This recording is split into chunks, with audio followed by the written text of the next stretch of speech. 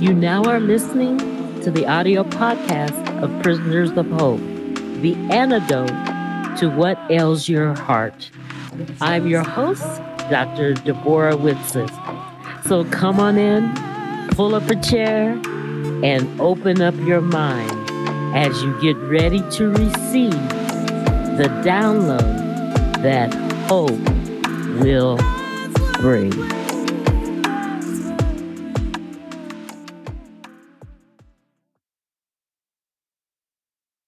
Well, good day. Yes, it is a good day. I'm continuing with a two-part session on when darkness comes. What happens to you when darkness overcomes your life and it seems to creep into every crevice of our mind? What can we do?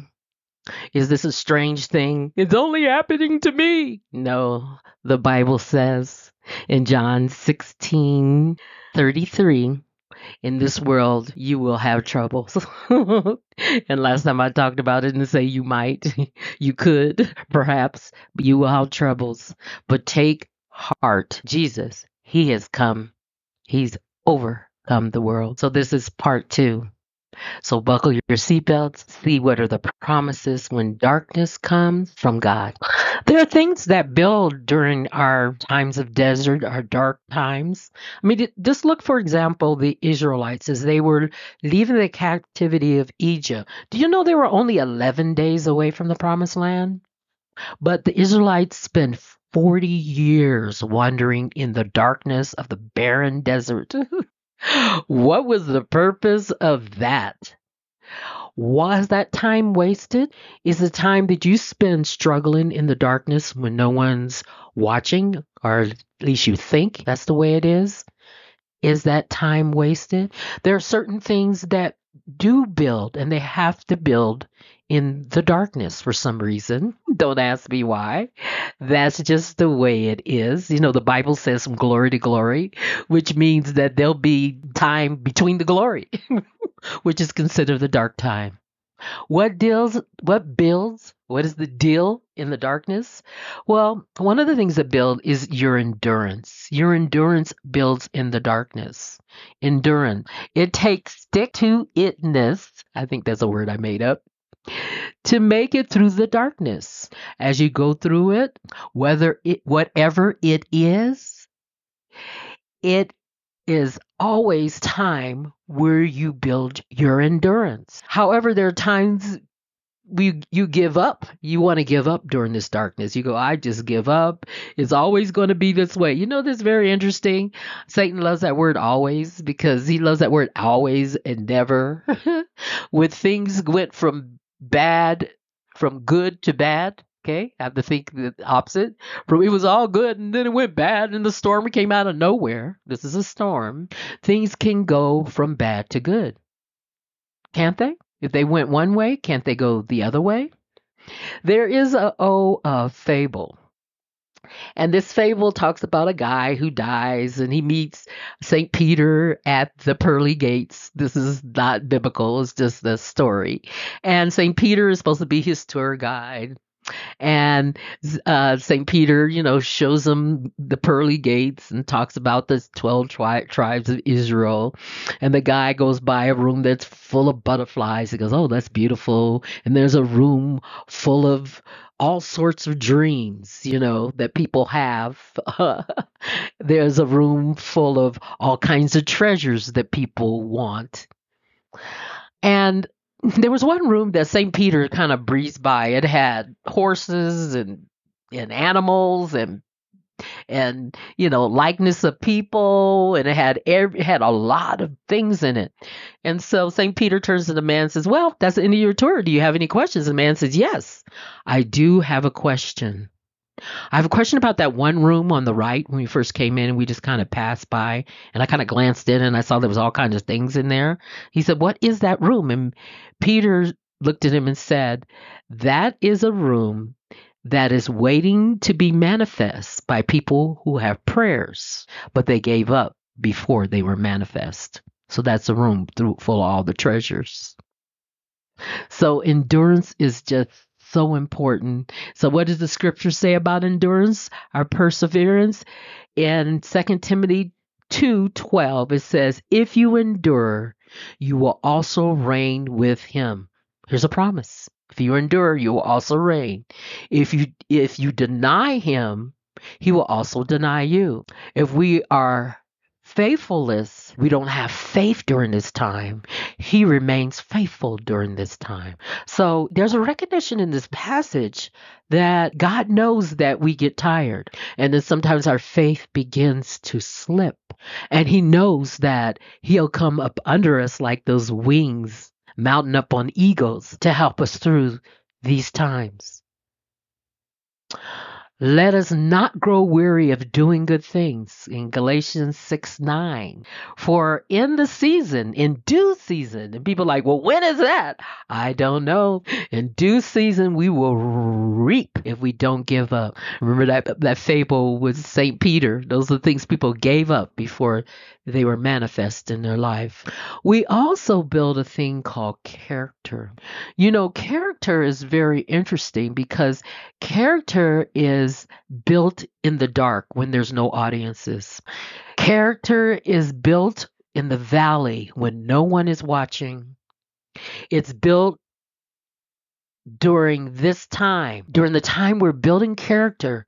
We pray, and it's God's promise that we will receive the unmerited, which means you did not deserve it, grace that God gives us. Okay?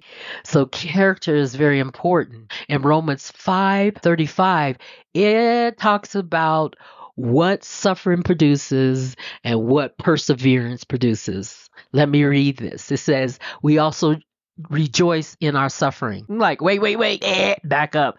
Rejoice in my suffering because we know that suffering produces, here what it produces perseverance, and perseverance produces character, and character produces hope. And that hope will not disappoint you because God has poured his love into the darkness, into our hearts by the Holy Spirit. This is Romans 5:3-5. I kind of add a little bit of the Boris touch to it, but you get it. Don't you get it? In the darkness, perseverance is built up. Then character. And from character, we get hope. Have you ever heard of these flash in the pants people? They don't last long. Character foundation is built glory to glory, a little bit at a time. And when we build it that way, it's kind of like weight loss. I've done this all my life. Oh, you're going to be skinny in 15 days. No, you're not. Because it didn't take you 15 days to get that fat on you. Nothing happens instantly. Some of us are so impatient that we stop the microwave to see if the dinner's ready. We begin eating and realize it's cold in the center. So we're really impatient people. And God says, patience is of me. It is built when no one's watching. You're going to build character. You're going to have perseverance. And out of that brings you hope that won't disappoint. Those pounds are not going to come back because you took them off the right way. Things that build in the dark is also empathy. Empathy is very interesting. It's not sympathy, but empathy is basically you can understand another's thoughts and feelings and their situation and a point of view. We have a deeper understanding of another's suffering if we have been through suffering ourselves. We are more caring. We can truly see them through their own lens, through the other person's lens, and we can share our heart. That's empathy. And empathy is what you call a participative sport. You can't just be a audience person, a spectator. Empathy comes through you going through something. Therefore, you can share with somebody else and help them move through the darkness.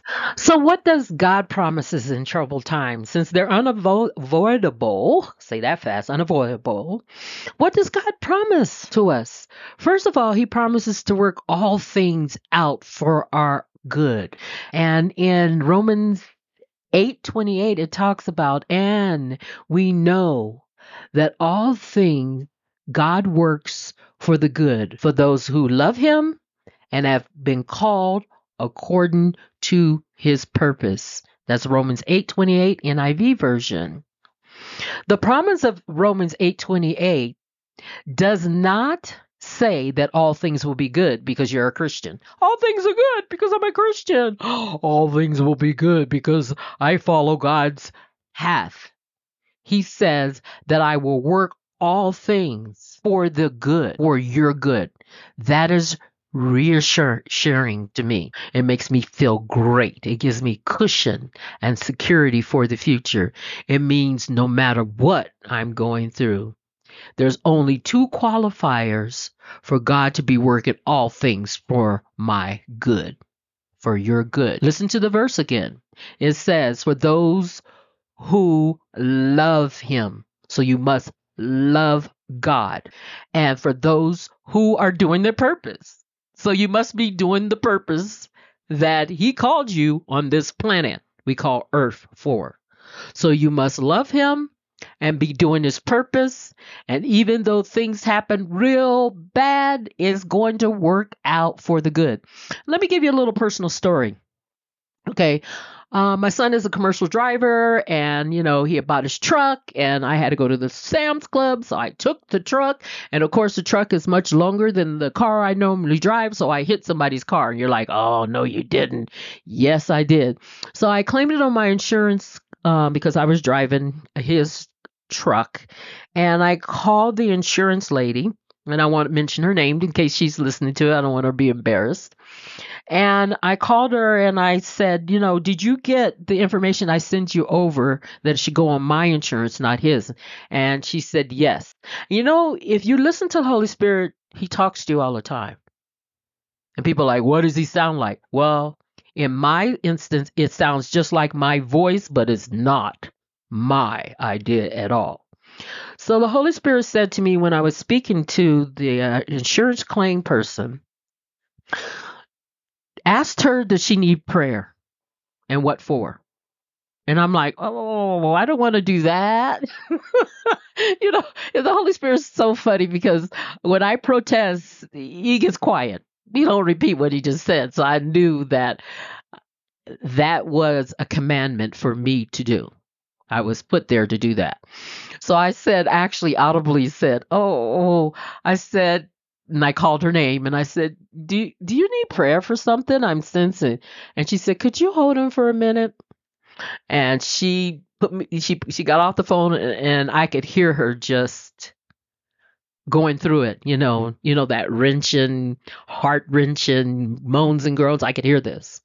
And then she comes back on the phone and she said, yeah, I do need prayer. And thank you for asking. And I said, well, I just want to let you know that God knows and he hears you because I don't know you from Adam. I'm very uncomfortable. She said, I could tell you were even mentioning this to you. And I just wanted to know if you need prayer. And she said yes. And she didn't tell me for what, but I said for wisdom. And she's like, oh my gosh, yes, I need prayer for wisdom. So I prayed for her for wisdom. I've been praying for her for wisdom. I'm in a prayer group, and if she's listening to this podcast, I want you to know there are people way on the East Coast praying for wisdom for you. So that was a bad thing to happen to me. Getting your son's new truck and have a scrape up, right? Brand new truck. I think he had it one day when I did that. But look what happened. I was able to witness to a person I don't even know. That would have never happened if I wouldn't have hit that car.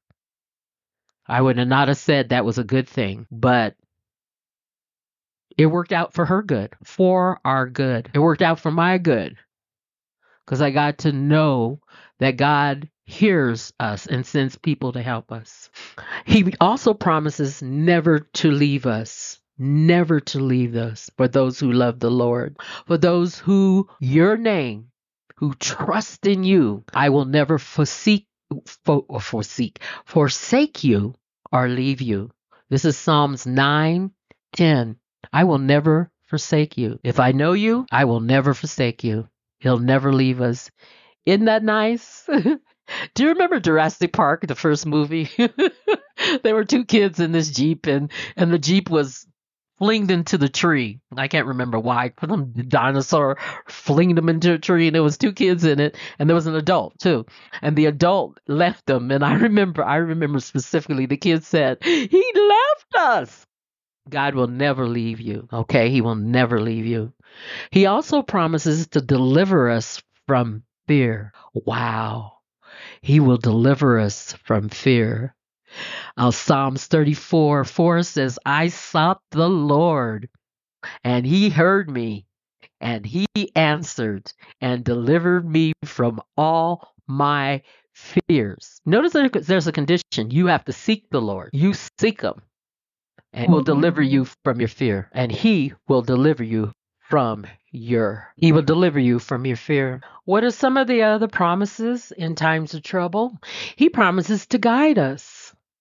In Psalms 119, verse 105, it says, Your word is a lamp for my feet and a light for my path.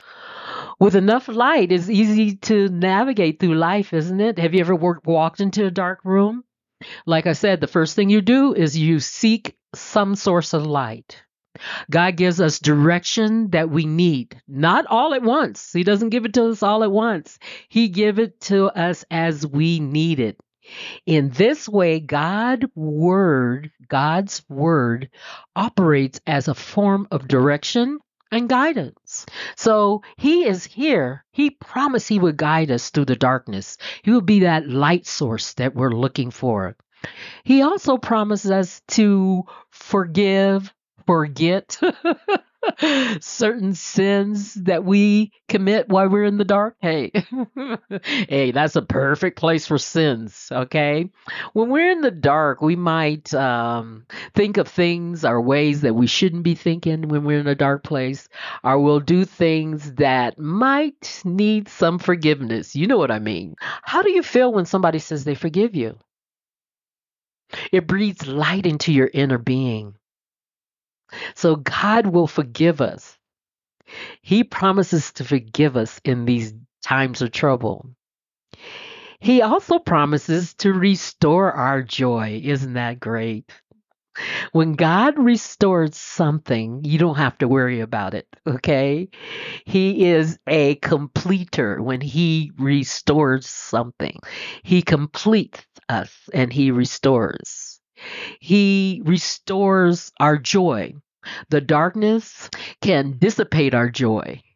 But what happens, God dissipates the darkness. If we cast all of our cares, all of our anxieties, all of our worries, all of our concerns once and for all on Him, because He cares for you with the deepest affection and He watches over you carefully. That's First Peter 5:6-7. That's the Amplified version. He cares deeply for us. He also gives us everything. I say everything we need to live a godly life. Everything. In other words, He will bring the people. I'm going to do a future podcast called, Path Makers. We all walk a path, and we need Christian friends to help us stay on the path when we have strayed. We need people to help us to stay along the path of righteousness, and He will send those people to you. The skill. He will give us the skills we need to live a righteous life. Remember Moses? Moses told God, I'm not a good speaker. Aaron can talk better than me. I lack the skills for leadership. I killed an Egyptian. You think he was telling God anything he didn't know? And look at Gideon. Gideon reminds us that God wears the cape in the word capable. His life stands to show us that God sees the best in us when we don't even see it in ourselves. Both Moses and Gideon were successful in their calling because they allowed God to use them. And guess what? We can do the same. Yes, we can. He gives us the resources that we need to live a godly life. Have you ever been lacking in money, or you're lacking in the time it takes to do something, and out of the blue, I don't even know where that saying came from, unless blue is the color of unmerited grace. Maybe it is. It's the color of grace. And out of the blue comes the money or the time you need. I remember one time I went shopping. My list was much longer than my available funds. I was broke, in other words. And out of grace, out of the blue, a man walked up to me and said, I was instructed to give this to you. I know you think this is weird. And he handed me a $100 bill.